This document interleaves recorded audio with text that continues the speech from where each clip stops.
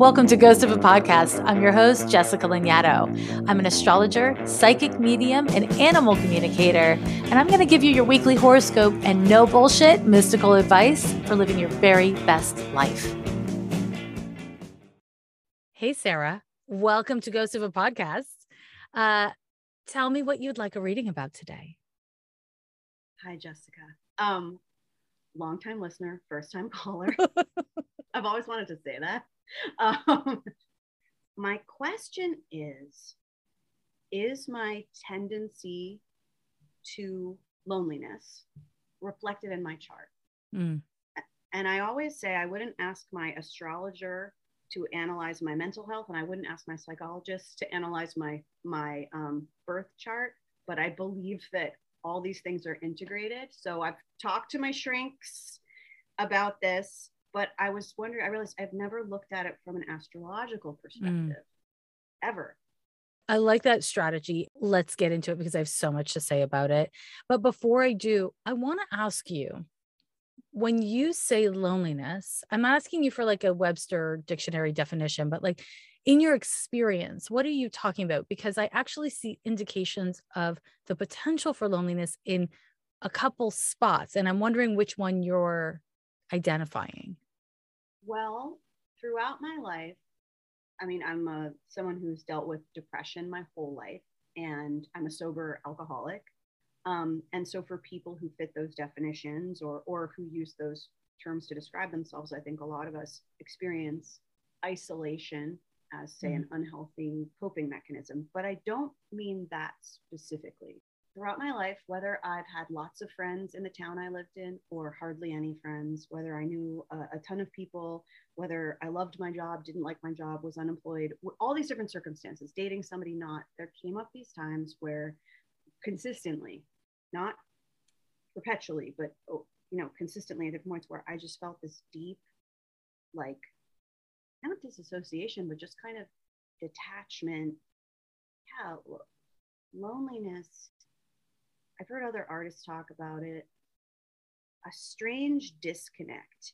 And it doesn't make sense to me because I genuinely enjoy people and find them fascinating. And I mean, some of them suck, but lots of them, sure. But yes, a lot of them are great. And I know I have so much in common with so many people. And there's this loneliness and sadness that comes up. And it's been so profound since I was a child. And I've never looked at it from a spiritual perspective. Well, I have so many answers for you. And before we begin, I just want to say for the astrology nerds, you were born October 25th, 1980, 4:08 a.m. in the great state of New Jersey. Yes. Okay. Sensual state. It is a sensual state. So let me start off because the way you framed your question was really interesting and cool. You're like, I don't ask, my therapist for astrology information, my astrologer for psychological information.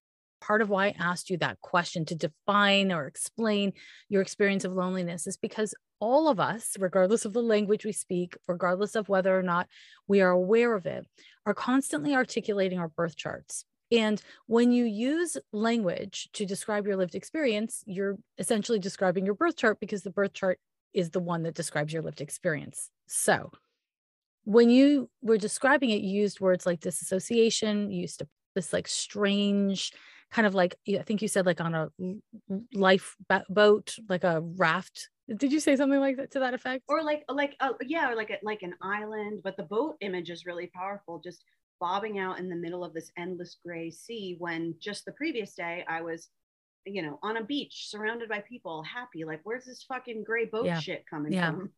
These are all keywords for Neptune. So they come from Neptune. I already knew that from your birth chart, but I want to give you that like peek behind the curtain that what you're describing is literally textbook Neptune. And Neptune in astrology is associated with a lot of things in your birth chart.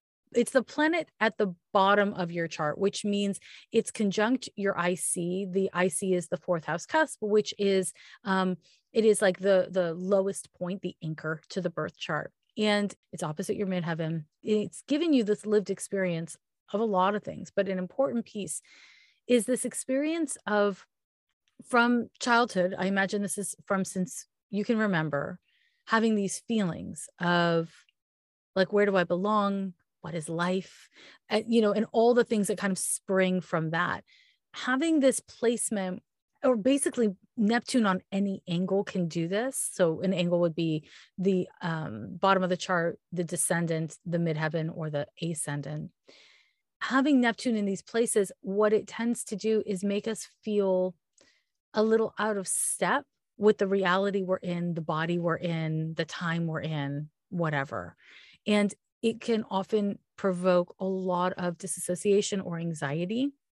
And the way we respond to that depends on the rest of the chart. And the thing that's kind of interesting about your chart is you've got a Venus conjunction to the ascendant and Jupiter.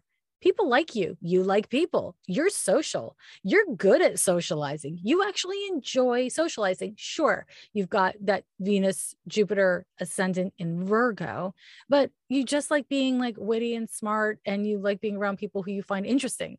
It's a very social placement. And you have Mercury conjunct to Uranus.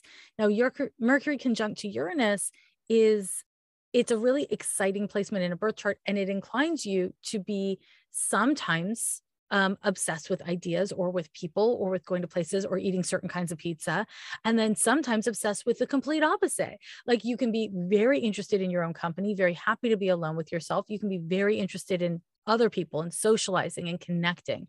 So you have these points in your chart that are just very social, maybe not exactly extroverted, but very social. Does this make sense what I'm saying so far? It does. I was just out to eat last night with two friends one who I know relatively well, and then like four people I'd never met before. And I had the best fucking time. And I was like, Yep. this is so great. I love this. And yet earlier this week, I was feeling so lonely and sad, and like my meds are stable. Like my health is, knock on wood, pretty good right now. I've got, my therapist helped me, my sober community, my psychiatrist. And I was talking to some friends and to all of the aforementioned, members of my self-care group.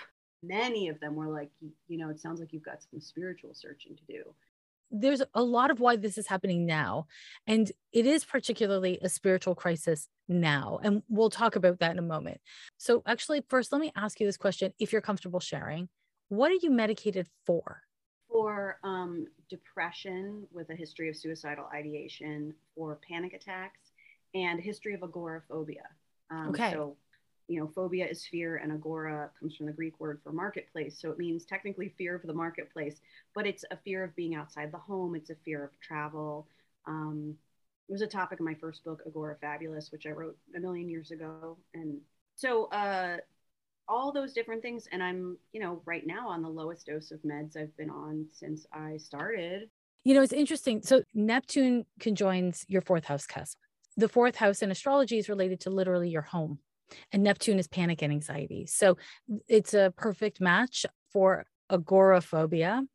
And it is also a perfect match for needing a home or your home space that is like a sanctuary away from the world, like your place where maybe you want people to come, but it's really not about socializing in the home. It's about having a space that is controlled and contained for you. Technically, Saturn is related to depression, and Saturn in your birth chart, it's in the first house, it's conjoined to Jupiter. And something that's really important about this placement is pacing. What is really hard with this conjunction is figuring out like how much, fun, spontaneous stuff do I give myself, and how much like routine and rules and like I got to get shit done do I need to give myself. There's this really intense, whether it's behavioral or spiritual or psychological tension around how much is enough and how much is not enough. Like what's too much, what's too little. That proportional conversation, it internally is very difficult. And part of what I'm assuming, if things are doing relatively well with the depression stuff for you, is that you've developed enough self-knowledge and also just kind of gotten old enough to figure out like, oh, these are the things I actually need to do. those are the things I would like to do, but I do not need to do. Like, you've probably gotten better at prioritizing your time and energy. Does that make sense in your lived experience? It totally does. When I was younger, I'm 41. For those of us who also, like me, are not good at math, we're like 1980, what? Huh? So I'll be 42 in October. But when I was younger, Jessica, I really thought that, and part of this was, family of origin stuff. I really thought that my worth was entirely dependent on how much I produced, whether it was grades or trophies, or, I was drinking a lot and published 4 books in 5 years or something. Whoa. It was like stand-up comedy, books, trying to do TV stuff, podcasts, blah, blah, blah, blah, blah, blah. And then when I realized I needed to quit drinking, which was in 2018, like a lot of things, projects I had going on, I just had to stop and go by the wayside. So I sort of lived out what you're describing, that dichotomy in a day-to-day, but then also in the course of years of my life. And now in 2022, I'm like, okay, so how do we integrate the activity and the sharing of art with the world, and hopefully making money off it sometimes, with the quiet and the calm, and living in my favorite tarot card when I was little was the Hermit. Because I was like, oh, that sounds awesome. But also I really dig people. Here's a fun fact about that tarot card, which I think really reinforces everything we're talking about so far, is that it's not about literally being alone. It's about knowing yourself. It's this like having a self to return to and being willing and able to be alone with yourself. I think that like the Hermit, it's like such a misleading title because we know a hermit is constantly alone, but that's actually not what the card is about. It's about something much more, again, spiritual, right? And I want to just really validate that you're like, inner child should be very proud of your 40-year-old self, because you definitely have figured out how to be in this state of knowing yourself, that hermit state, which honestly, the Jupiter-Saturn conjunction, just because you do a lot of therapy and you figure your shit out and you get sober and all the things, doesn't go away. It just shifts how you relate to it. And in this context, this particular part of your birth chart describes this feeling of there's never enough. Like there's never enough joy. There's never enough art. There's never enough. There's like this feeling that there's never enough. And this is not a materialistic thing I'm referring to. So it's not like keeping up with the Joneses shit. What it is a spiritual crisis of this part of you that is aware of how much you're capable of, aware of what's possible in the world, aware of like, if I stay home, maybe I could have this happen. If I go out, maybe all those things can happen. Like there's just so much that Jupiter can like perceive in its viewfinder, but Saturn's like, stop. No, here's what you should do. It's like, the kind of ruler of shoulds. And this is a spiritual tension that can be relieved by having a sense of what your priorities are. Because you have a Venus conjunction to the ascendant in earthy Virgo, you know what your values are. I mean, you're a Scorpio with the sun in the second house. So you know what your values are and you don't always fucking care. But like, you know what your values are. And because you have this Mercury-Uranus conjunction, what you have the capacity towards is to have a change in priorities several times throughout the damn day. Lucky you. That's very, very, very, very true. And it goes beyond, they can't be diagnosed. They can't be created as a line item in a budget. That's not ADHD. That's not, I can't put, it's not in the DSM. It's not like, I get to a place where I'm like, fuck it, dude. I got to go into the world of spirit because something else is going on here. I mean, and that's real. And I think, from my perspective, the kind of like Venn diagram of the material, the psychological, and the spiritual, I mean, they're just overlap. It's just a circle. It's just a circle. Sure. You know what I mean? Yeah. And it's just our culture that has us pulling these pieces apart so that we think of our spiritual as separate from our psychological, as separate from our physical, when in fact, those separations create more pain and loneliness within the self. But I'll come back to this advice piece I'm trying to give you, which is prioritize, because you could create a practice where like every day you're like 1 to 3 priorities. I've got 1 to 3 priorities. Can be only one thing, can be 3 things, not 4, not 7, 1 to 3. That could really work for you. However, because of that Mercury-Uranus conjunction and the Neptune conjunct the IC, you're not going to do that consistently. You'll do it sometimes, but not consistently, because it's just not super realistic. It looks like you get bored of things if you do them too consistently. Is that your experience? Yes, actually, to an extent. Like there's I need my foundational practices. Yeah. I have a hard time. I'm like, okay, 2 or 3 things I consistently do. The rest, let's just see. And I have friends who are really, they're like, well, it's my Tuesday. And on my Tuesday, I do X, Y, Z. And I'm like, whoa, you're magical. I mean, wow. They just don't have a lot of Uranus in them. The thing for you is, yeah, there are certain things, of course, you're going to do, like brush your damn teeth. The consistency doesn't always work because of the way your mind works and because of the way your moods work. We haven't talked about your moods yet, but we'll get there.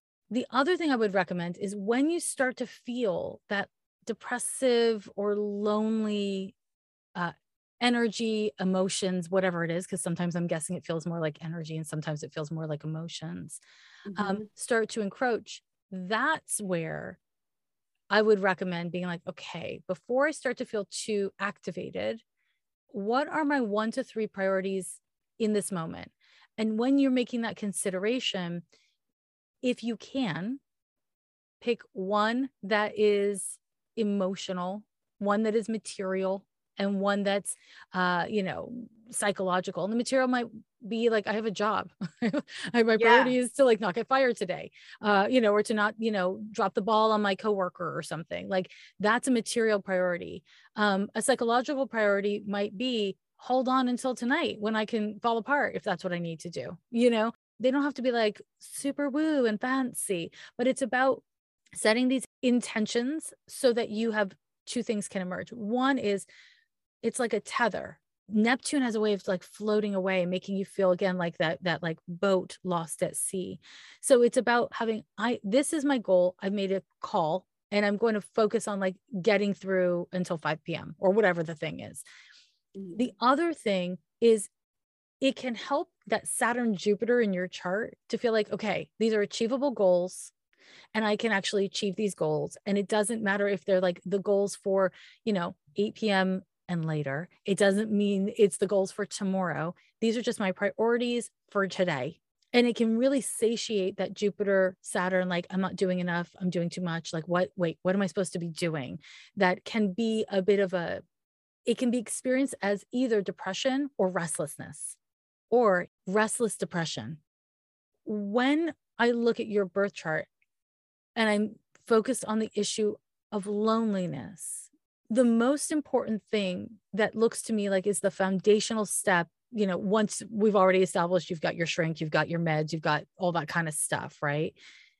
Is recognizing when you've left yourself, when you've abandoned yourself, when you've disassociated. Because when you're gone, it's really hard to take care of yourself. So if you're feeling lost at sea and then you're like, hold please, I'm going to just go for a deep sea dive. Well, then you're really alone because you've like left yourself spiritually, psychologically, and now you're just like bereft feeling. Does this make sense what I'm saying? Yeah, I was picturing that boat floating out in sort of a gray, empty sea, and me just doing what I, in real life, is sort of my go-to move, which is, I guess I'll just sleep. But a lot of times, it's just avoidance because I don't have booze or drugs to do that anymore, and I'm not. I could go out and shtup a rando, but COVID, So I'll just take a nap, a sad nap. So Neptune governs sleeping, doing drugs, especially opiates, playing video games, scrolling endlessly to disassociate, any and all of those things. Sleeping is a really common one. And a replacement behavior that you can experiment with is turning off all your devices, like putting your phone on airplane or do not disturb, setting an alarm, give it 5 minutes. If you can give it 15 minutes, great. Whatever you can afford, and just stare at a blank wall. Don't do nothing. Don't fix nothing. If you want to close your eyes, fine. But there's something about staying here and also not doing anything, not fixing anything. That is actually what Neptune wants. Neptune in astrology is the fog, right? So it's, of course, your water landscape is gray. because in a gray water landscape, there's fog usually. That's Neptune for you. It doesn't have a form that you can manipulate. It just envelops and overwhelms. And that's the experience of Neptunian discontent or anxiety. It feels so familiar to me too. Like, I lived in Los Angeles for years and I love it. And one of my favorite things is in the morning in Malibu before the marine layer burns off and it's foggy and misty. And even here, I live in New York now. I feel so comforted by the rain and fog and just the familiarity of being enveloped and held by that is comforting until it's not, until you crash into something. You've just metaphorically described napping is a restorative practice that done too much, then you crash into consequences, right? You crash into reality. And so I think it's about like being like, okay, so my body needs me to stop. I need to stop. I need to recharge. And I know that napping does not consistently or even regularly make me feel better. So what's a version of that that's more, again, we're talking about proportion and pacing, that's more sustainable. And that's where I'm like, okay, just stare at a wall. My advice here, I want to just acknowledge it's not going to fix anything. That's the thing with spiritual work, is it's about the practice and the process that eventually shifts things because you're dealing with more of the core issue. And for you, so much of this core issue, it's not just about being here. That's part of it for sure. And it's not just about being here in a meat suit. It's part of that too. But it's about accepting the limitations of being here. There's so many limitations, you know. I think there are limitations of the human condition, of having a body, of being separate from people, of being connected to people, like all of it. And your Neptune is in Sagittarius, right? Which, just as a total aside, makes, in my view, Pluto in Libra and Neptune in Sag, you're Gen X. I know you're on probably the cusp, but that's a Gen X placement, just as a fun fact. I don't know if people call you millennial. I don't know if you call you a millennial. I call you a Gen X. I say I'm a baby Gen X or ancient millennial. I think that's a millennial accurate. crone or Gen X maiden. I will take that. I think you're a Gen X maiden because those two planets, I'm going to have to call you a Gen X. I think sometimes I have a younger affect and vibe sometimes just because I probably say like a lot and am too online. But in reality, my references are very much early season real world. Oh yeah. Oh yeah. Well played, sir. Also, you've both Venus and Jupiter in the first house. That means you're going to come across as younger and younger for longer. Saturn in the first house, not always, but you've got that Venus Jupiter. But just for the record, I vote maiden Xer. But I think like coming back to all this placement, the Neptune in Sagittarius placement, Neptune always gives a yearning, but Neptune in Sagittarius, it gives you this yearning because you want to be connected to others in a way that's really true. And yet Neptune doesn't always want truth. It wants smooth. It can feel quite demoralizing because when you get something really deep and real with someone, it's not always smooth. And when you get something like super smooth with people, it tends to be kind of surface. Right. So again, it's this like dissatisfaction on a spiritual level with the compromises of this fucking reality. Like you can be healthy, but the more healthy you are, the more you're focusing on your health, which means you become obsessed with your health, which doesn't feel as easy as ignoring your health. You know, it's that same kind of struggle. And okay, I'm going to name a couple things at once here. The first, Saturn in the first house as related to depression, but not just depression. It's related to taking responsibility for who you are. This is a really complicated thing because there's a way that you're very comfortable taking responsibility for yourself. You're very comfortable, you're the kid who idolized the hermit card, you damn weirdo. Like you definitely, like you're comfortable with your Saturn in many ways. But then Venus, Jupiter, Neptune, even the Uranus, Mercury, you've got a moon in Taurus, all of these things incline you to want life to be kinder than it is. And Saturn is like, I fucking knew it, hammer. I fucking knew it, anvil. And so again, there's this like contrast that exists inside of you.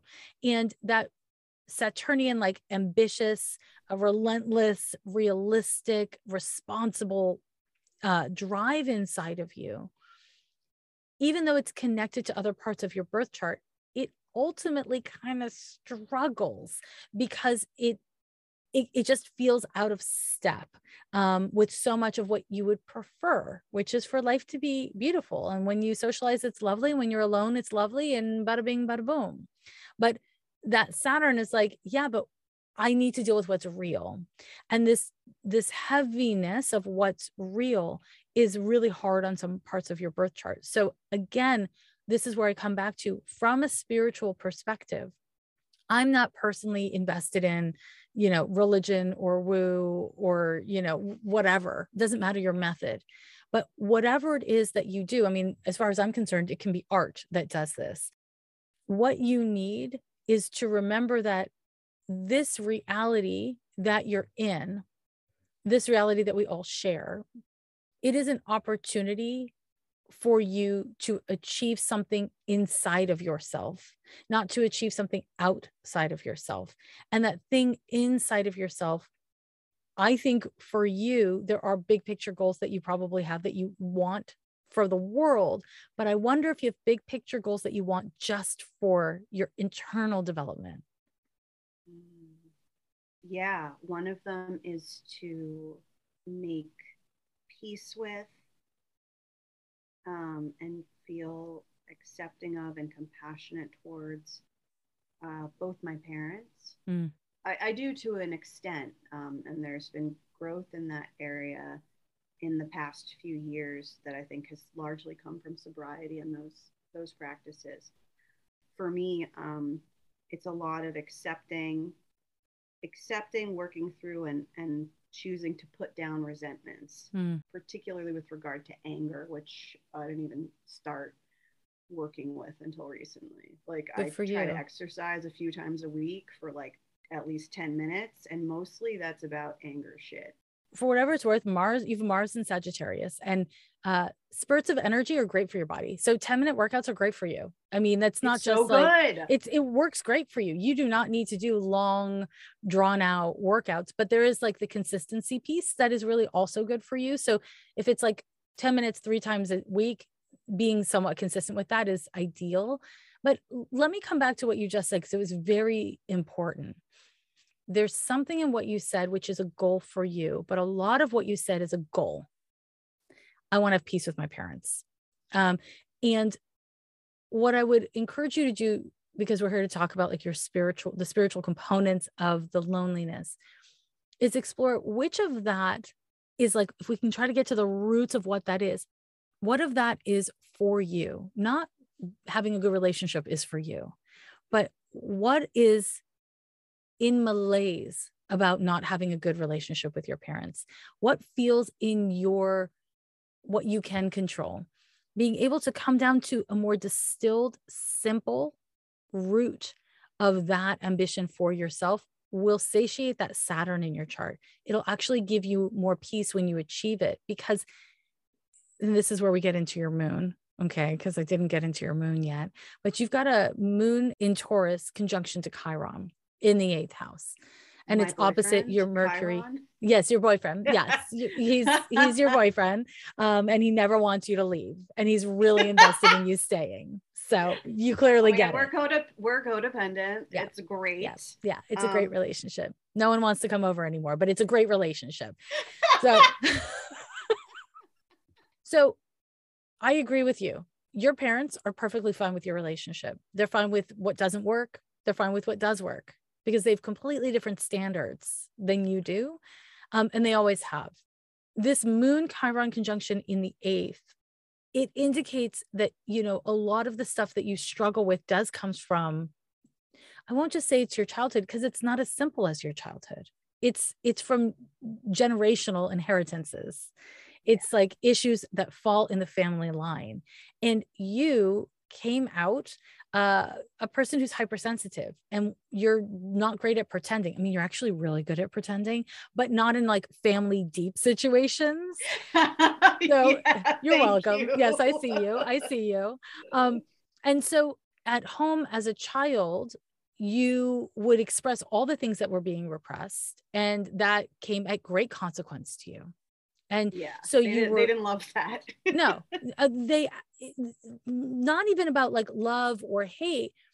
They could not tolerate it. You were not allowed to see the elephant in the room. And if you saw the elephant in the room, either you were nuts or you were wrong or you were bad, or like there's like whatever value judgment was projected onto you was completely in reaction to their lack of ability or willingness to see the elephant in the room. But you were like, but I wrote a story about the elephant.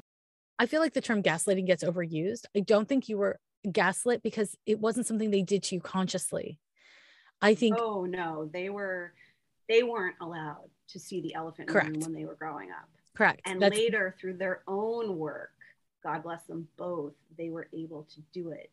And through my work, they have accepted me doing it. And it makes me that's emotional to impressive. talk about because I love them both so much.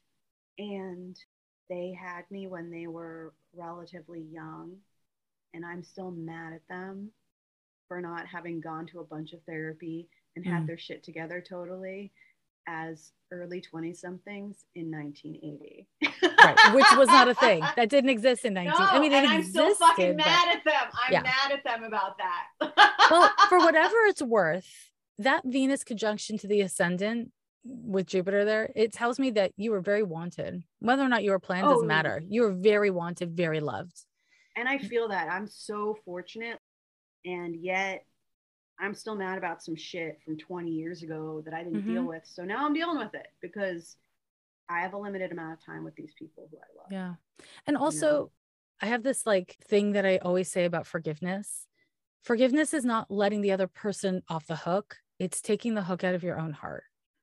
It's not about not holding them responsible. It's about not swallowing poison, and keeping it in your mouth. And it's not that simple, obviously. The issues in your birth chart that are clearly articulated in your birth chart describe that, yes, you were loved. Yes, they did their absolute best. Yes, they genuinely like you. They've always liked you. And also, it looks like you did experience being very mistreated. You did experience a great deal of pain and suffering. And you were told there was no elephant when you were literally like shoveling elephant poop all the time. Like it was really destructive, and we can laugh about it because you're 40, but it wasn't funny until you were old enough for it to get a little funny. I spent a lot of time sleeping it away, drinking it away, working it away. And now it's like, all right, it might feel belated, sort of constipated, but now we're dealing with it, and I'm dealing with it. And that's empowering. It's really empowering, and it's also a slog. I think part of your journey is giving yourself permission to have the emotions at all. And this is part of why I want to point you away from napping as much as you do, because it's partially a way for you to kind of like a very harm reductionist, very great, nice version of what happened to you as a kid. Your emotions are too intense, go away. No, go away. And so figuring out ways, and this is why I was like, try 5 minutes, because it will be difficult. Even though you're, quote, not technically doing anything, you're doing the hardest thing, which is no agenda, no fix, no distractions, be in your feelings. That's the hardest thing. And it looks like nothing to everyone else. The thing about this loneliness in your chart, in your experience, is that I imagine that you can do all the best work in the world and some of it won't go away because it's part of your nature. And, that said, what can change is how you feel in relationship to it. So much like you described your parents, like through time and therapy and getting sober, yada, yada, you can joke about the fact that it's their elephant and you've been shoveling the shit. Okay. Like now you can talk about it. You can also shift your relationship to that feeling so that it is less oppressive and a little bit more of like, okay, this is my sanctuary. And inside my sanctuary, some parts I do not enjoy going. They do not feel safe or happy. And some parts don't feel happy, but I know they're safe. Being able to know the difference essentially is about being able to navigate your emotions, which this is why I saved talking about your moon for the end of like the last astrological thing I brought in, because safely navigating your emotions is what you were actively discouraged from doing in your childhood. Actively discouraged. So every time you do it, even if you're doing it really well and you're doing it really fluidly, there is a part of you that's like, should I be doing this? Like, is this right? Am I doing it wrong? Like, is this like it's like this undermining agent. That's how Chiron functions in this conjunction. It's how I feel when I go to the dentist or the gynecologist or the general physician. I avoid doing those things out of anxiety. But if I trust them, I have to, and I know it's good for me. I have to say to myself, okay, you trust them. There may be pain, but you trust that it will pass, and you trust that this is better for you in the long term. There's a version of that that has to happen for me emotionally and spiritually. Yes. And it's interesting because what you're describing, like this way of navigating these scary experiences where you have to trust people who are taking care of you, that's the Hermit card. It's like referring back to yourself, being like, I've made the call to take care of myself. I've made the decision to trust this person to help me take care of myself. So it's actually, again, it's a really healthy embodiment of that Saturn in the first house, AKA Hermit card. Again, not a lot of children are like, I want to be the Hermit card. So I think it's funny. I know, isn't that wild?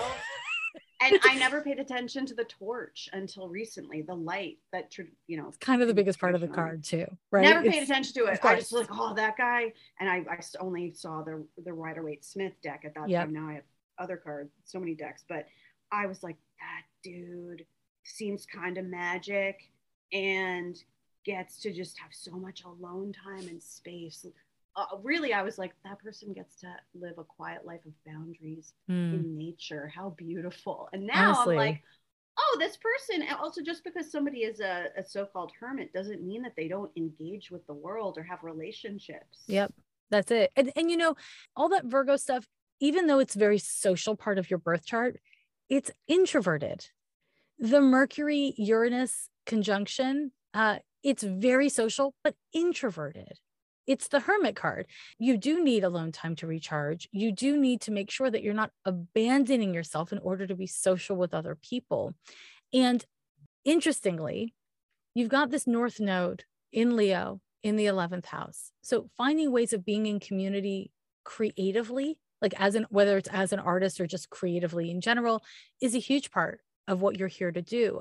So many artists, and I know you know this because I feel like you wrote a book about it, struggle with like, how much time alone do I need? Like, how do I take care of my practice? What do I need to do in order to be an artist? I mean, your chart is the chart of an artist. I think for a lot of people that does come along with suffering because you're tapping into the collective. And how do you do that and not experience suffering? I would love to know if anyone has an answer, but I don't feel like we do because there's suffering in the fucking collective. So this North Node placement, again, it's in the 11th house in Leo, is the opposite of lonely, because you've come here to be connected to community, to others in a way that is creative and like life affirming, but it has to happen in a way that is self-appropriate. So that might mean seeing people once a week, some weeks, and being perfectly sated by that. It doesn't have to be in person hanging out all the time. Like there's so many different ways that this can play out for you and be authentic and healthy, but you do need to be the hermit with the lamp, right? Like you do need to be the one making those calls. And when you can't make those calls because of circumstances or whatever, being aware that there is a trigger there around like, am I essentially being gaslit? Again, I wish I had a better term for it because I don't think that's exactly what it is, but does that make sense why I'm using the term? Yeah. Like, am I essentially being misled, if even inadvertently? Like, I was fortunate that I didn't grow up with people who maliciously, and I know some people who did, I didn't grow up in some sort of bizarre, demonic flowers in the attic grandmother situation, Right. being deliberately misled and poisoned by donuts, Yes. I believe was a plot point. But, anything that happened was out of just sort of like a genuine ignorance or lack of awareness or unknowing. But it was Yep. still, the misleading. I mean, and Yeah, I know also what you you're mean. very sensitive. And so you absorbed a lot of their pain, just Yeah, and there's gifts in it too, like the maybe my North Node in Leo is why I've gotten more into acting in my 40s, as a woman does. And as like a, it's I very common. Yes. as So a many. woman, it's an industry that's so kind to women Yes. over 25. Yes. But when I have a day on set here or there, I really enjoy it. Well, that's like my favorite thing. Or here and there when I have gotten to be in a writer's room and work on a TV show writing, that's so fun. And Mm-hmm. when people ask what I enjoyed about it, I'll usually I'll say, "Oh, be like getting to talk to people and listen to people is so fun," which sounds wildly basic to talk about like a day on Special Victims Unit. Like, oh, I got to hang out with talk to the craft services dude. It's so cool, and he was from. People are like, "What?" But there's a joy that I take in I see that. It's that. so real. And we're talking about spirituality now. There doesn't have to be a reason. That's your experience. And from my astrological perspective, because spiritually, that's real for you. The weird magic that happens in like summer camp for adults, whether it's on set or in a writer's room or whatever, that's your fucking happy place. And So if you, fun. it's so fun for you. And it doesn't take away the weird body of water and grayness and all that.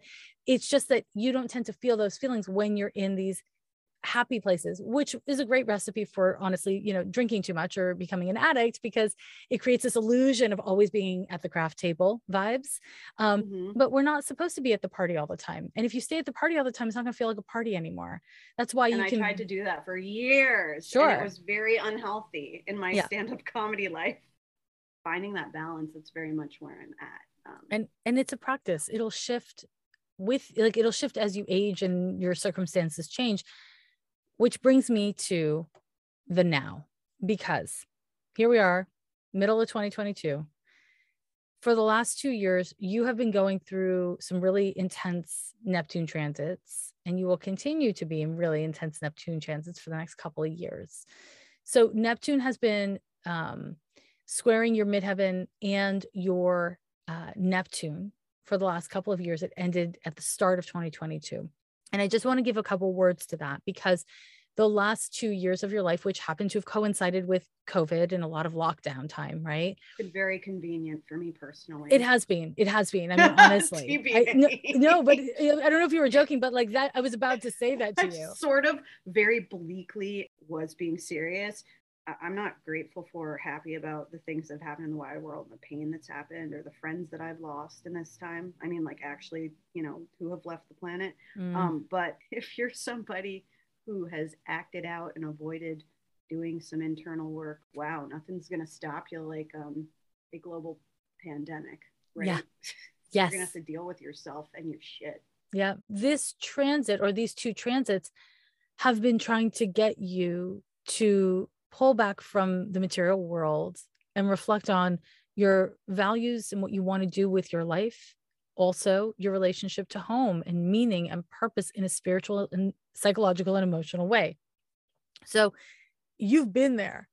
And also but late 2021, Neptune started to oppose your ascendant. And it started in 2022 opposing your natal Venus. And these two transits bring up, and this is so fun, they bring up this existential spiritual loneliness, yearning, and longing, this desire for love, intimacy, and connection, whilst at the same time making you feel like hiding away from the world. Yep. So sorry. And it tends to kind of fuck your compass a bit so that your picker gets weird. And the reason why your picker gets weird is because this is the period of your life, and it's a 2-year long period. So it's like 2.5 year long total for these two transits. They're here to teach you about boundaries, not placing yourself or others on a pedestal, not rushing into things because you want to feel a kind of way, or rushing out for the same reason. It's about having healthy boundaries. And so the reality is that for you, having healthy boundaries at this time has a lot to do with your spiritual, psychological, and emotional health. It's being able to recognize who you are, accept who you are, and where you're at, and to then try to figure out the best way to engage in a situation. These are not great transits for dating. I'm not going to lie. I have had the least interest in dating, and my libido has just been like, I'm cool. I'm taking a break. Like, I Yes. really was Yeah. busy for a long time. There's like a lot of ways that Neptune can function, but Neptune tends to be idealistic, not embodied. And when we go through Neptune transits, often sexuality tanks, like sex drive will often tank. And the reason why is because that's not what we're meant to be focused on. It's not really about that right now.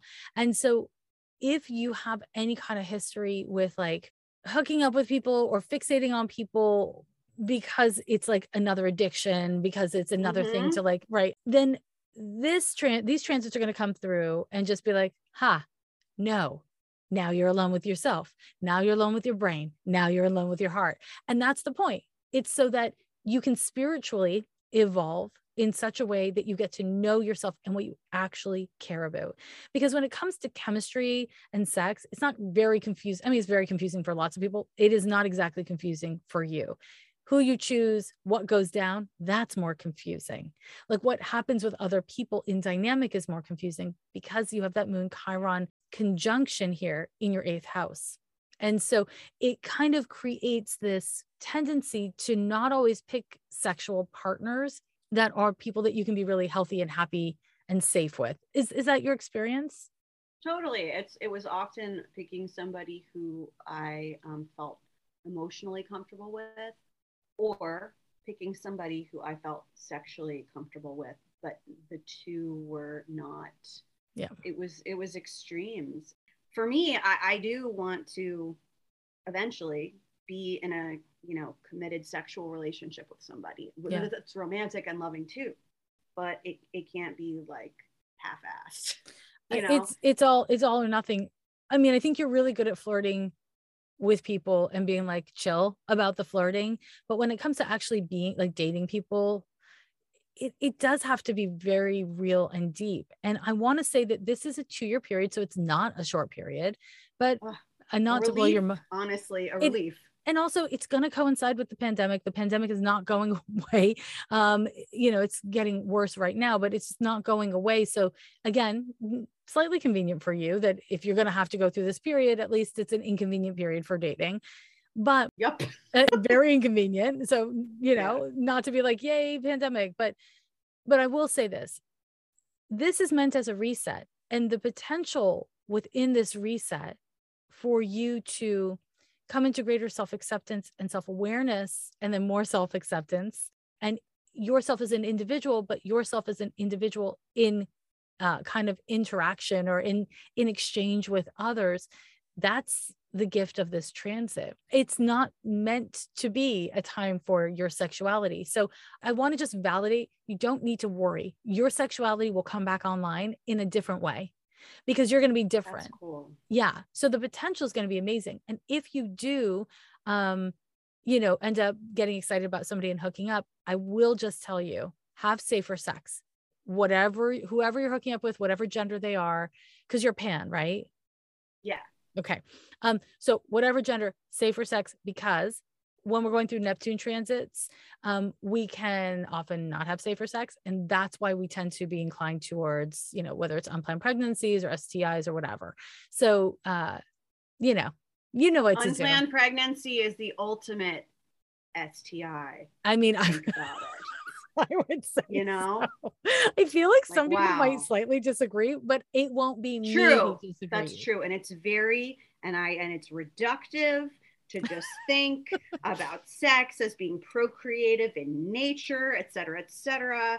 But yeah, yeah. I mean, whether something is something that can be knocked out with the simplest of antibiotics or a chronic long-term experience like parenthood. Oh You my God. really That is gotta like the watch it. perfect metaphor, and it's going to stay with me forever.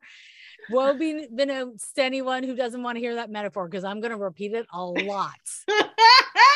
I mean, Lot. but that said, if I get knocked up during this time, I will name the baby Jessica, regardless of gender. Thank you. I really appreciate that. You're because welcome. I shall not have progeny, and I will never name my child Jessica Jr. or Jessica the First. Jessica Jr. Like a huge dick. I wish more women would do that. Just like run around town naming their children by their first name juniors. Yes, you know, I think Nancy Sinatra is a Nancy Sinatra Jr. actually. Really? Yeah, I think so. This, if I have this fact wrong, it is a Shonda, but for the Italian New Jersey Americans. I was just about to say, from Hoboken. They're going to, if you got this wrong, New Jersey's going to take your Jersey card from you. My people will, send me. They'll float me off into the Raritan Bay in an actual boat, and I would accept it. But yeah, it is funny to. I don't know how many people, maybe some feel relieved when they hear from you in a spiritual sense that it makes sense that dating has not been the priority. Honestly, it feels like a relief, because I'm so glad to hear that. My purpose to date. Well, I felt like it was an obligation. Like if I have a partner, everyone I've ever been with is cool and hot. Shout out to all 10,000 of you. But it was having a partner would make me lovable, acceptable. Yeah. That my parents would be proud of me.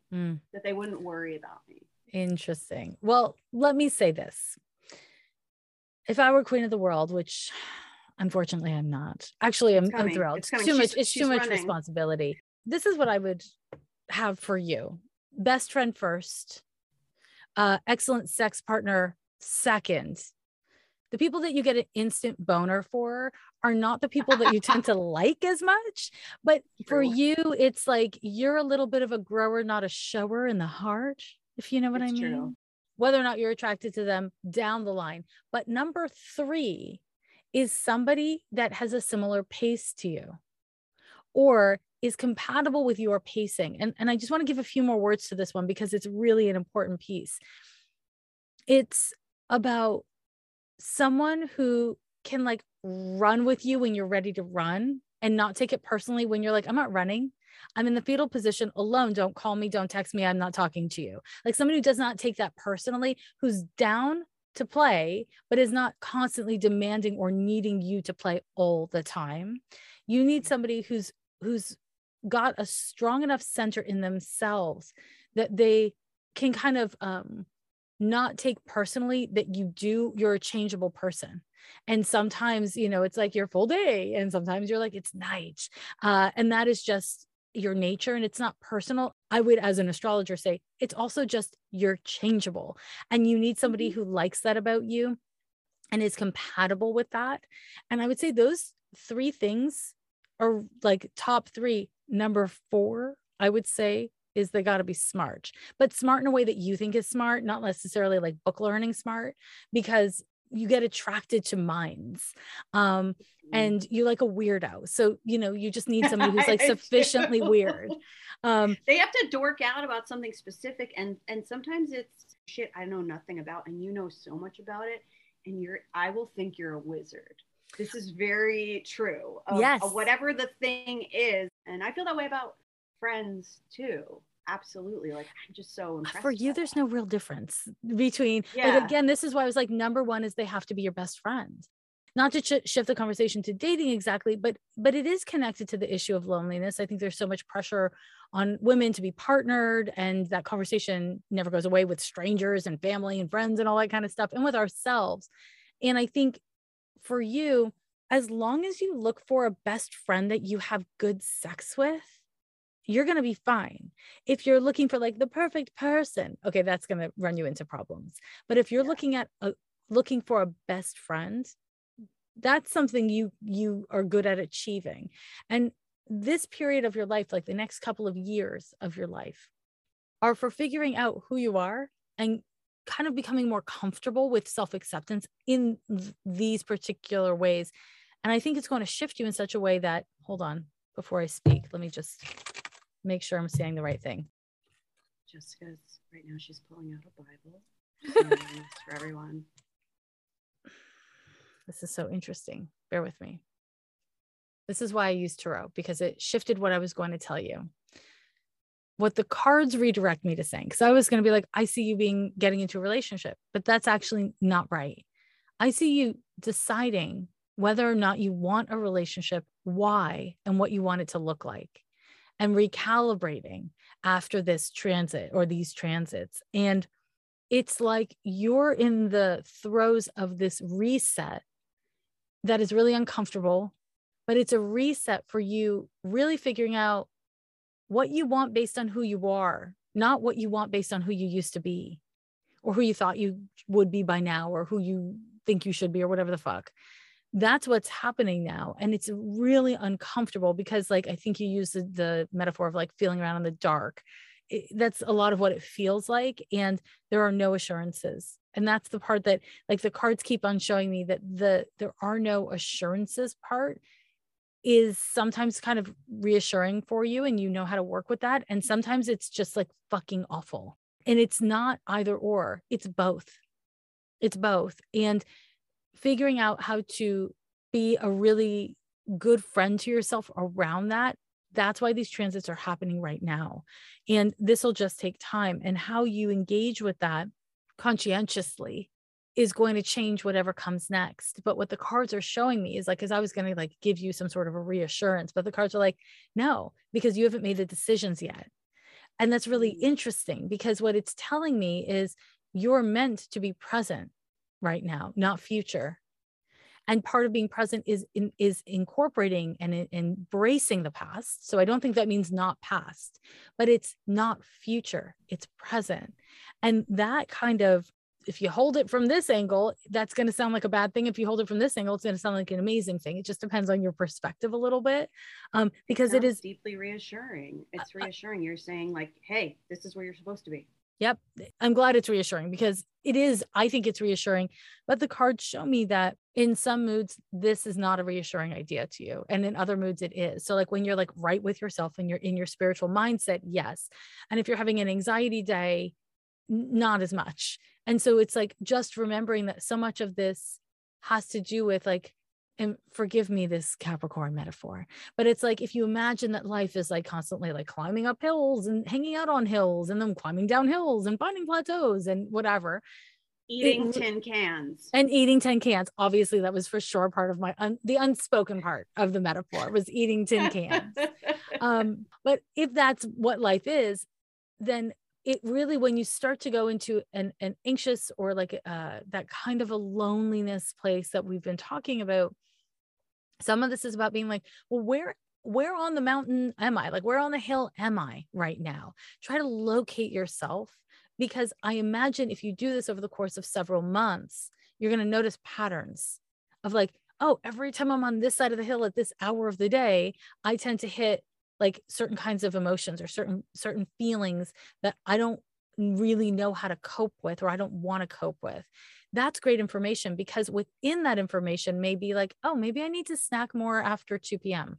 Or like, maybe I'm not drinking enough water and it actually like, it starts to fuck with me later in the day. It could be something that simple, and it could be something more complex. Like every time I talk to this friend, it reminds me of something. And I think that I haven't put away my laundry. I'm bringing up laundry again. I tend to spiral.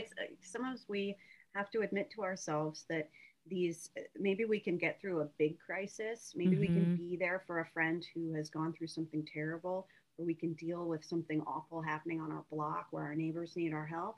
And we can be cool as a cucumber, but it's the pile of laundry that it's the pile of laundry. You didn't say that you have ADHD. I don't have ADHD. My TikTok feed thinks I have ADHD for sure. I saw this person post something about what they do for their ADD, and I was like, fucking genius. So I'm going to share it with you because you've mentioned laundry thrice, and only because you've mentioned the laundry thrice. So you remember, I don't know if you in a retail job, but I used to have like you get like a weird bracelet thing that would have key on it. It's usually like coilies. So they had 3 or 4 of these bracelets and they were all different colors and they would put them on in the morning. But there was like writing at the top of where like the hook thing where they kept all the bracelets. And one would be like put away laundry. One would be drink a glass of water. And one would be whatever else, like, eat your lunch. And they would wear them all. And then when each task was completed, they would hang it back on the hook and then not put them on again until the morning. And it was their way of reminding themselves about things that needed to be done. And for them, it worked. Now, I don't know that exactly, cool. It was really smart. There's like 2 things. One of this is, that Mercury-Uranus conjunction, it's got a little ADD vibes, ADHD vibes. That's classic. And to be clear, I do have ADHD. You do? Okay, yeah. Yeah. Taking something and put it on something else to indicate that a task has been completed, that is my love language. It's a Mercury-Uranus conjunction. That's what I would call yes. that. And it would work for you. I love it. And the other part is Neptune in the 4th house, especially conjunct the IC, is not great at putting things away. And part of that is because being surrounded by things is both very stressful and distressing and also reassuring and kind of enveloping. It's both. It's like the fog we were talking about. It's the exact same thing. It's both like lonely and sad and protective and romantic and beautiful. It's like all the things. And so there's a part of that Neptune that if I'm going to be uncomfortable, I'd rather be uncomfortable with something that I know, my laundry. But the Mercury-Uranus is like, no, I genuinely forgot. Like I genuinely didn't remember until I stepped on it. So the wrist thing would work for Mercury-Uranus and it won't completely work for Neptune. But, it's like our charts are just like all the parts that need to collaborate. So it's an idea that could work. Generally speaking, though, Neptune requires color coding. So you would always have like the physical action thing. Let's say it's like folding laundry or, eating food, be in the red family.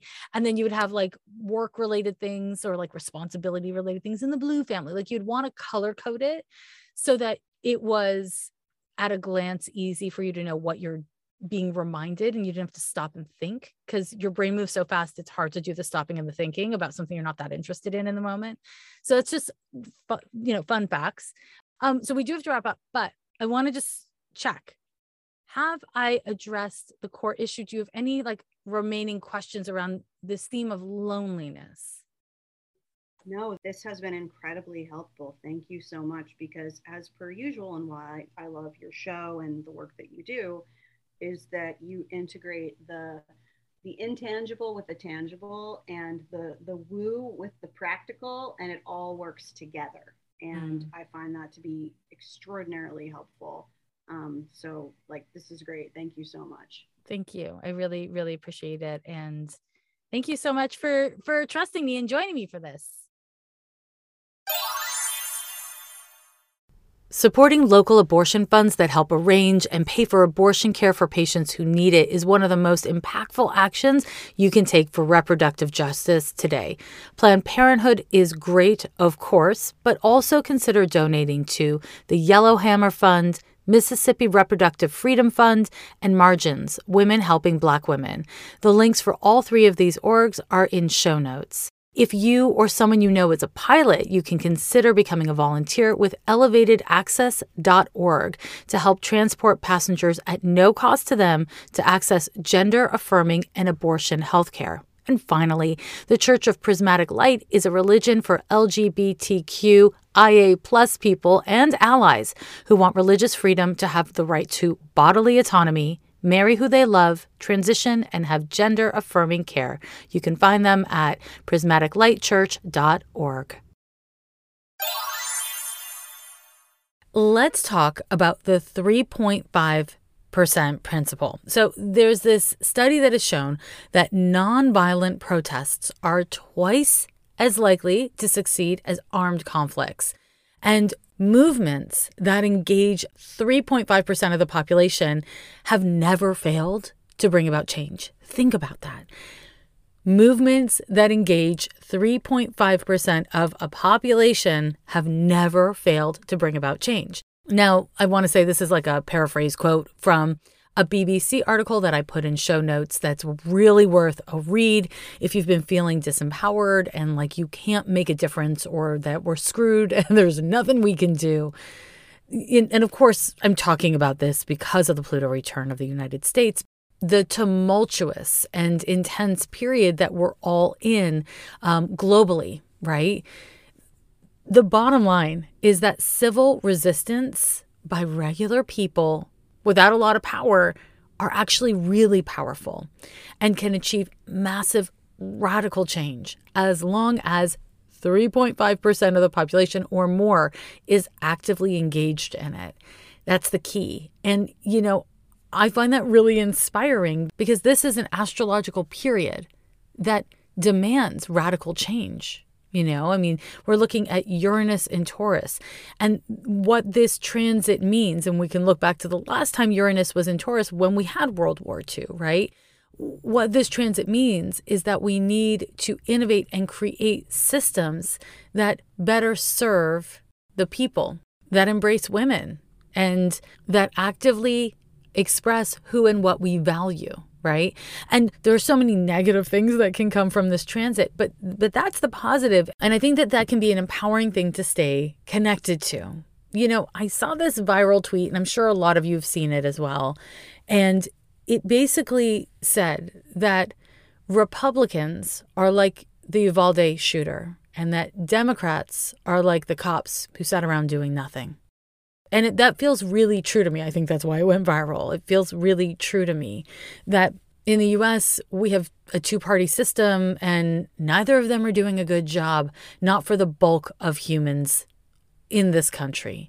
So when it comes to something like getting involved or engaged in politics, it is really disempowering for most people who are not satisfied with the jobs being done by either side.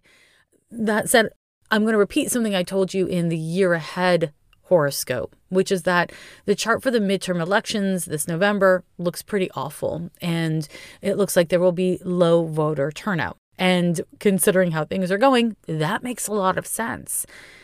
I'm not going to tell you, I will never tell anyone that voting is the end-all be-all answer. And I, like many others, are really frustrated by the system. However, voting is a part of what we need to do if we want to try to protect this country, in my view. Listen, you feel differently? That's cool. We can be in disagreement. But I do want to say that it is the least we can do is voting. I don't think Republicans would have put decades and so much money and effort and energy into gerrymandering and blocking the vote if it wasn't actually a powerful thing to vote. So I want to suggest something other than voting, though. This is really interesting to me. Did you know that 70% of local elections are uncontested in the United States? Yeah, 70% of local elections. And local politics is where real change can happen. A great example of that is when you consider how blue cities in red states are legislatively protecting citizens against abortion bans through resolutions that are passed by local government. Anyways, there's a lot of impact that a person can make in local politics. And so, okay, 70% of local elections are uncontested. If you run, you could win.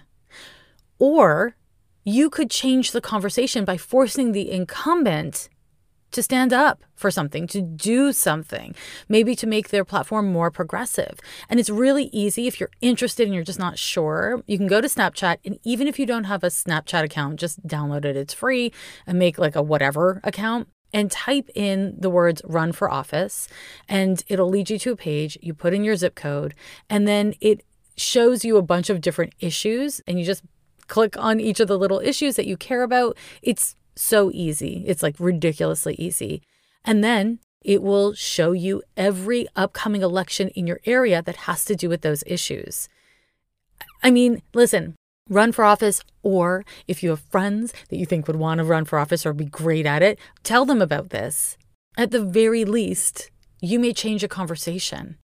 This is a new world, and part of the Pluto return of the United States, part of the transit of Uranus through Taurus, It's not just about these big, scary things that we're seeing in the news that I've been talking about on the podcast.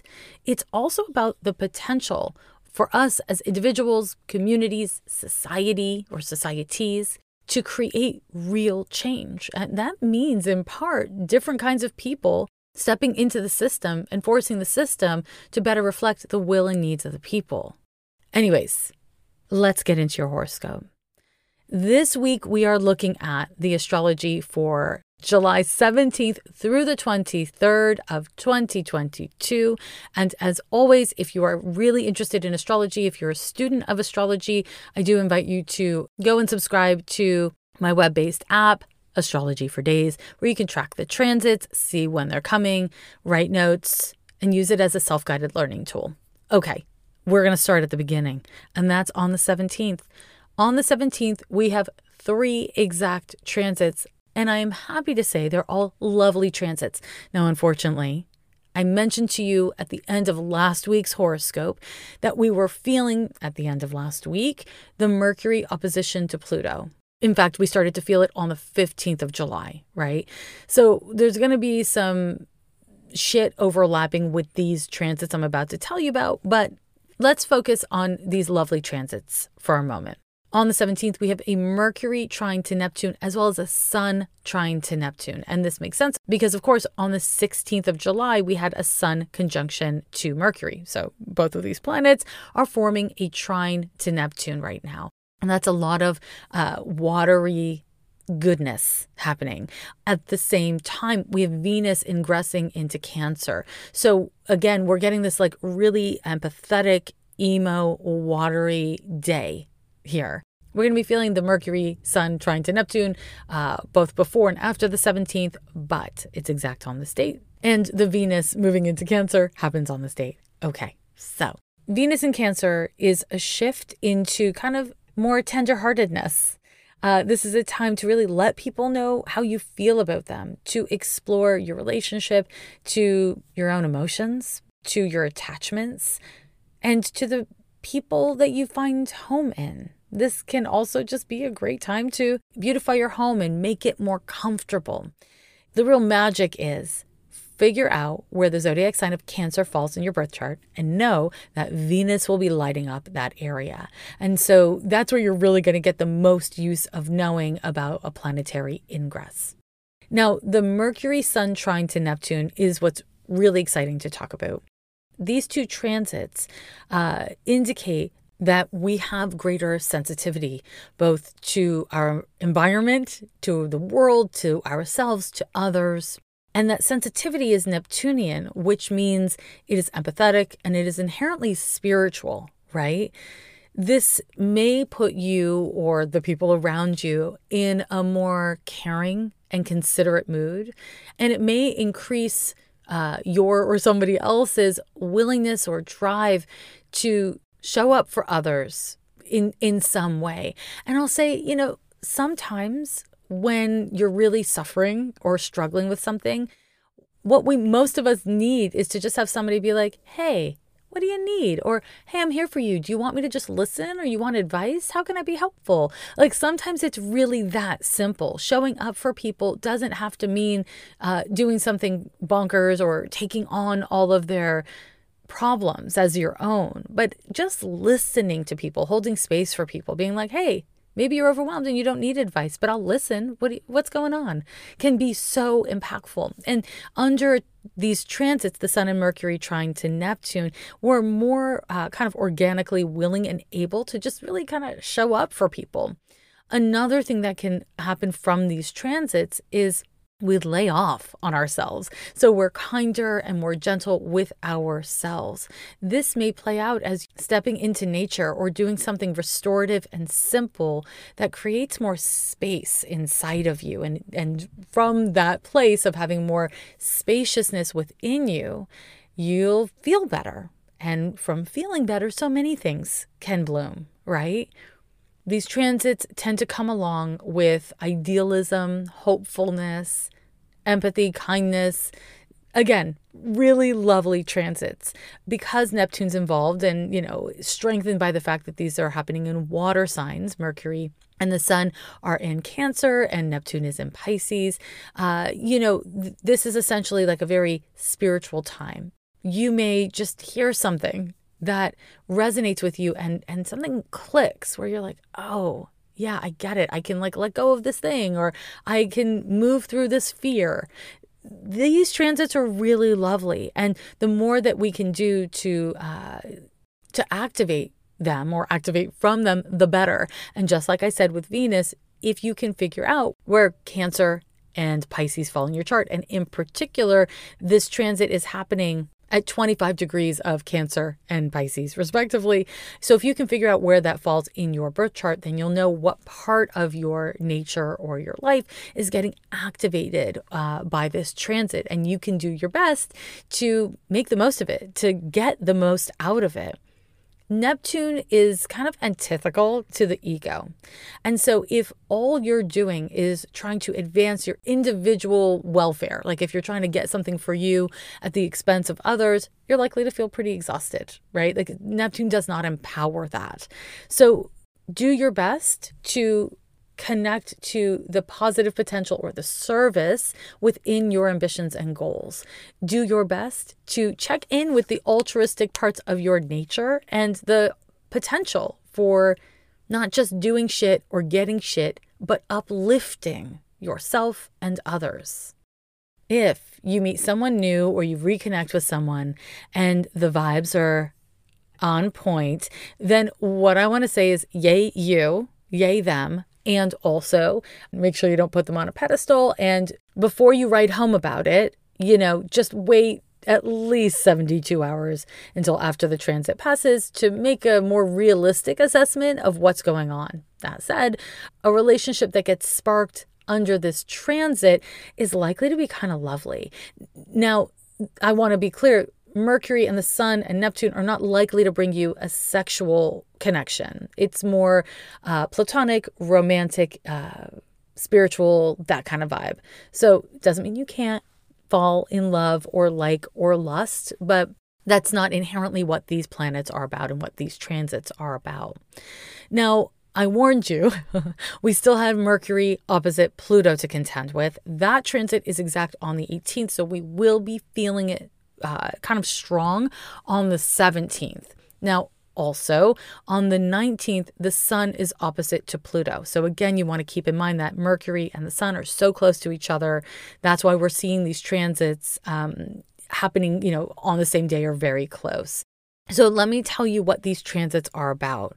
And spoiler alert, Pluto's involved in an opposition. So they have very little to no chill at all.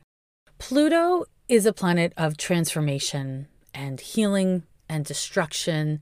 It's power struggles, resentments, pettiness, all manner of intense things.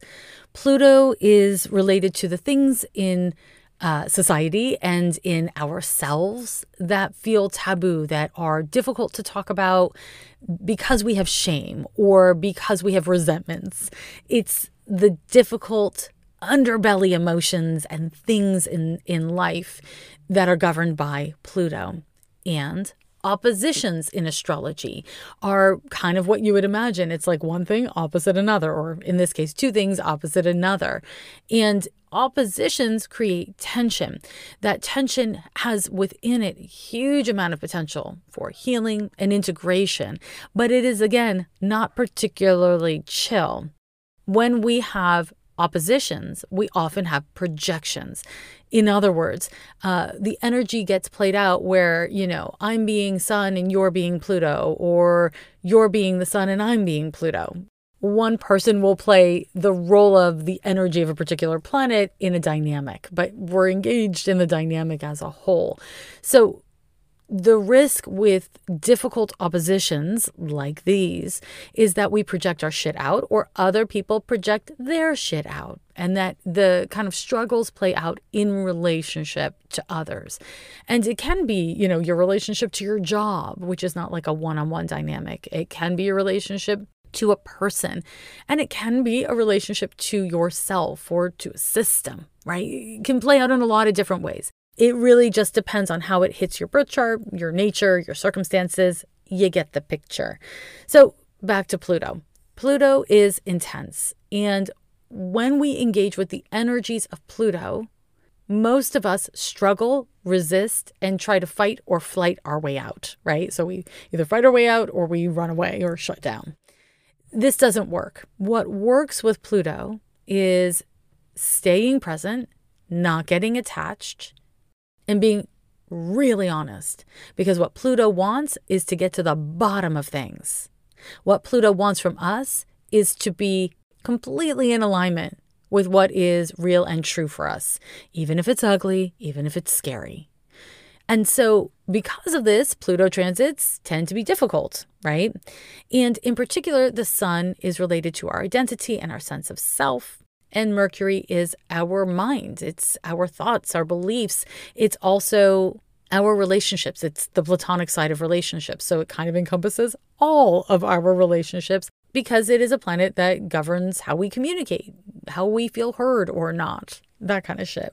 Mercury and Sun opposite Pluto can activate a crisis or stimulate a crisis. And, you know, the Mercury opposition to Pluto lasts longer than the Sun. All Sun transits last 3 days. So the day's exact and the day before and the day after. And that is why I've been talking about the Mercury opposite to Pluto more than the Sun, although it's arguable that the Sun opposition to Pluto is kind of more intense. So as we see the overlap of the Sun opposition to Pluto with Mercury opposite Pluto, we're going to get the most intense parts of this transit. So Sun opposite Pluto can kick up struggles with the self. And this can play out as self-esteem issues or identity crises. And this can come up through the power of your own mind or emotions, or it can come up through, again, someone else or something else, sparking something inside of you that is difficult to be with or process. And that can, again, be a world event or somebody looking at you sideways when you're wearing a new outfit and you were feeling yourself and then you're like go into a weird self-esteem spiral, right? And it can happen on a million different levels. The key is that Pluto triggers our issues so that we can transform them. That's the opportunity to transform your issues.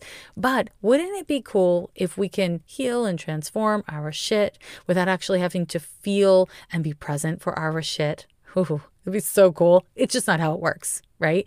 So what you want to avoid on and around this date is being manipulative, engaging and acting from a place of jealousy, pettiness, or resentment, right? So it doesn't mean, you know, if you feel those feelings, you feel those feelings.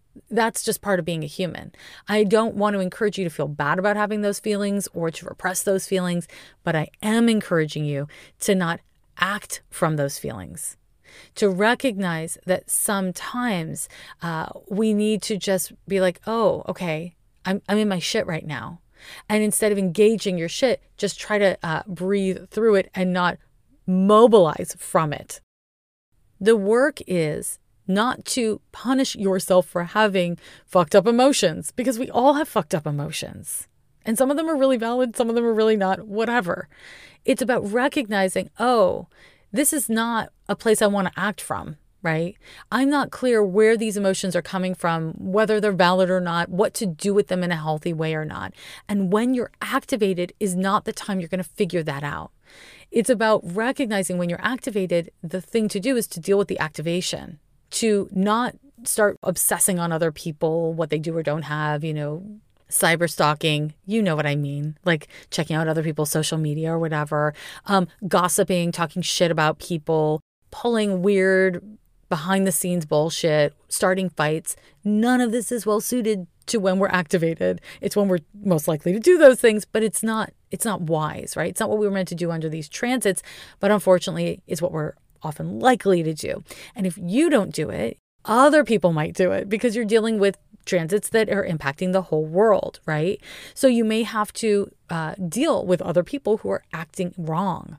And the way to do that, there's not a simple prescription. I wish I could tell you, but Just because someone's being a dick doesn't mean you too should be like, well, if they're a dick, I'm going to be a dick, because now you're a dick. So it's about doing what's right for you because it's right, and not because, life is fair. Life is not fair. And Pluto transits will often really remind us of that. So you may need to hold your ground and advocate for yourself or others. You may need to, throw up your hands and be like, all right, I'm out. There's so many different ways this can play out. But the key is to not act from a place of ego, to not engage in power struggles unless you've determined that that is the best course. Doing it out of a knee-jerk reaction is not ideal. And it's likely to give you kind of the worst of Pluto's shit, unfortunately. Now, in regards to the Mercury opposition to Pluto, we want to remember that so much of the Plutonian struggle or power struggle is about ideas, beliefs, convictions, what you said, how you said it, whether or not you were really listening to me. Why did you look at me like that? That kind of shit. The positive potential, again, is healing. It's getting to the bottom of shit. And so if you are a researcher, if you are somebody who really gets a lot of value out of learning, this transit can be really catalyzing, really helpful. Again, you may come across this week ideas that speak to you and facilitate healing. So you want to be open-minded to the best of your ability. Does Pluto make it hard to be open-minded? It can, because when you're kind of caught up in defensiveness or paranoia, which Mercury opposite to Pluto can spark, it can be hard to listen. It can be hard to learn. It can make you feel like you don't want to grow because you shouldn't have to, right? Again, that defensiveness. So do your best to keep an open mind, and to know that having an open mind doesn't mean not having boundaries. Having an open mind doesn't mean believing everything you hear. It just means being open and, critical in your thinking. Now, I'll say one last thing about this on a personal level, which is Mercury opposite Pluto is a fucking terrible time for talking shit about people unless you're cool with it getting back to them. So, try to apply the golden rule and treat others as you want to be treated. The other thing is, you may be successful in manipulating someone, in manipulating a situation, but it'll come back at you because Pluto works like a damn boomerang. So you will reap what you sow in a Pluto transit, whether it's one happening in your birth chart or, a transit like this that's happening to all of us. So beware. And this is not complicated. It's very difficult, but it's not complicated. So if you find things seem really complicated, do your best to distill it into something more simple, and that will be more effective and a little easier to bear.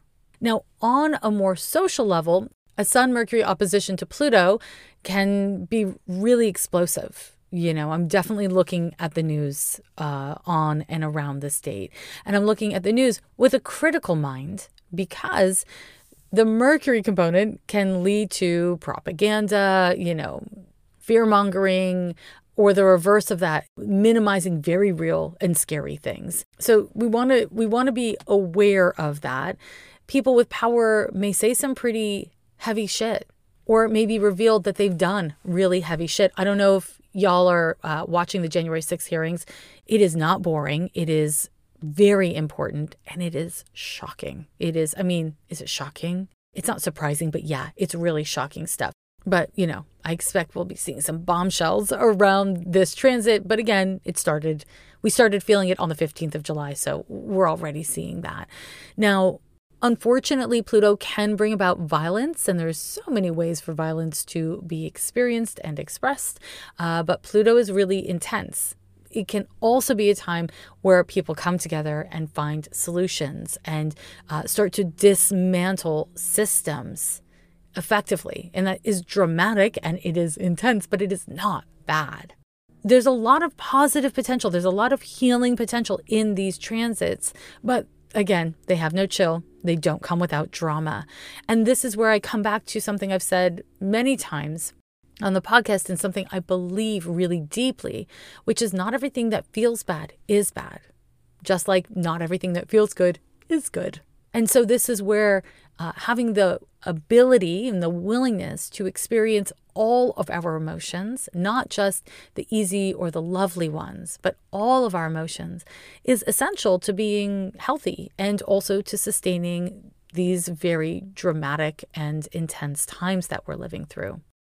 Now, on the 22nd, the sun ingresses into Leo, so yes, that can be really fun. Sun in Leo is obviously a fun transit. Hey, Leos, we see you. We see you. But that's not the only thing that the transiting sun in Leo is good for. It's good for bravery, for taking heart, for activating from a place of courageousness, heartfelt courageousness, loving courageousness. This is a really powerful fire sign. It's a fixed fire sign. So, take heart. It's Leo season.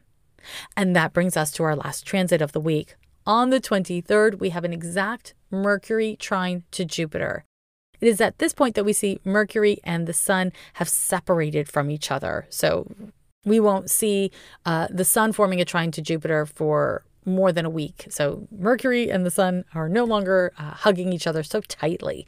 Anyways, Mercury trine to Jupiter is a lovely transit. And this transit, in addition to, the transits on the 17th, give me a good feeling about many people being able to make the most of the Mercury Sun opposition to Pluto. So that's kind of cool. Mercury trine Pluto is a lovely transit. It is one in which where we can learn, where we can connect to others and learn, or teach and have people willing to learn from us. This transit is excellent for synthesizing data, synthesizing details.